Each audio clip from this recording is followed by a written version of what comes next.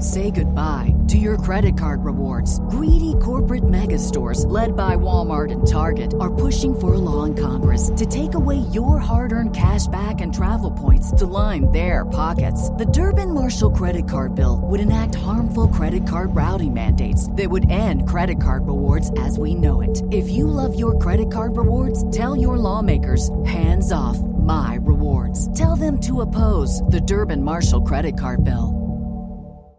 All right, we've got Renee from North Carolina on the line who's looking to update some finishes. What can we do for you today? Our home was built in the 80s. Everything, all the finishes in our home are brass, down to our doorknobs, light fixtures, and hinges on our doors. I'd like to update some of those finishes. Obviously, I can't change everything out.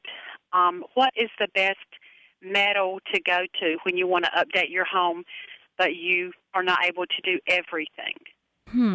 Well, you'd actually be surprised to hear that brass is kind of making a comeback. So if you kind of hang in there. But not at Renee's house. Right. I know you're probably so tired of it, but it's actually seeing a resurgence, the sort of high-polished brass, even an antique brass. But I think a lot of people are leaning towards antique bronzes or that oil-rubbed bronze, which has like a blackish sort of antique-y finish to it that looks kind of neutral, if you will. I feel like something that's not so shiny is a little bit better to stand the test of time, more like a satin nickel or something in the silver family that doesn't have too much of a sheen to it. With faucets and fixtures, you want to make sure that whatever color that you go with has a coating on it that will allow that finish to really stand the test of time, because sometimes faucets, whether they're for a sink or a tub, they can be on the higher end price-wise, and you want to make sure that that finish isn't going to rub off or wear over time or start to, change its patina as it ages. I don't think you need to do everything at once, but I will say that if you do tackle anything, tackle it as a suite. Handle an entire bathroom at once.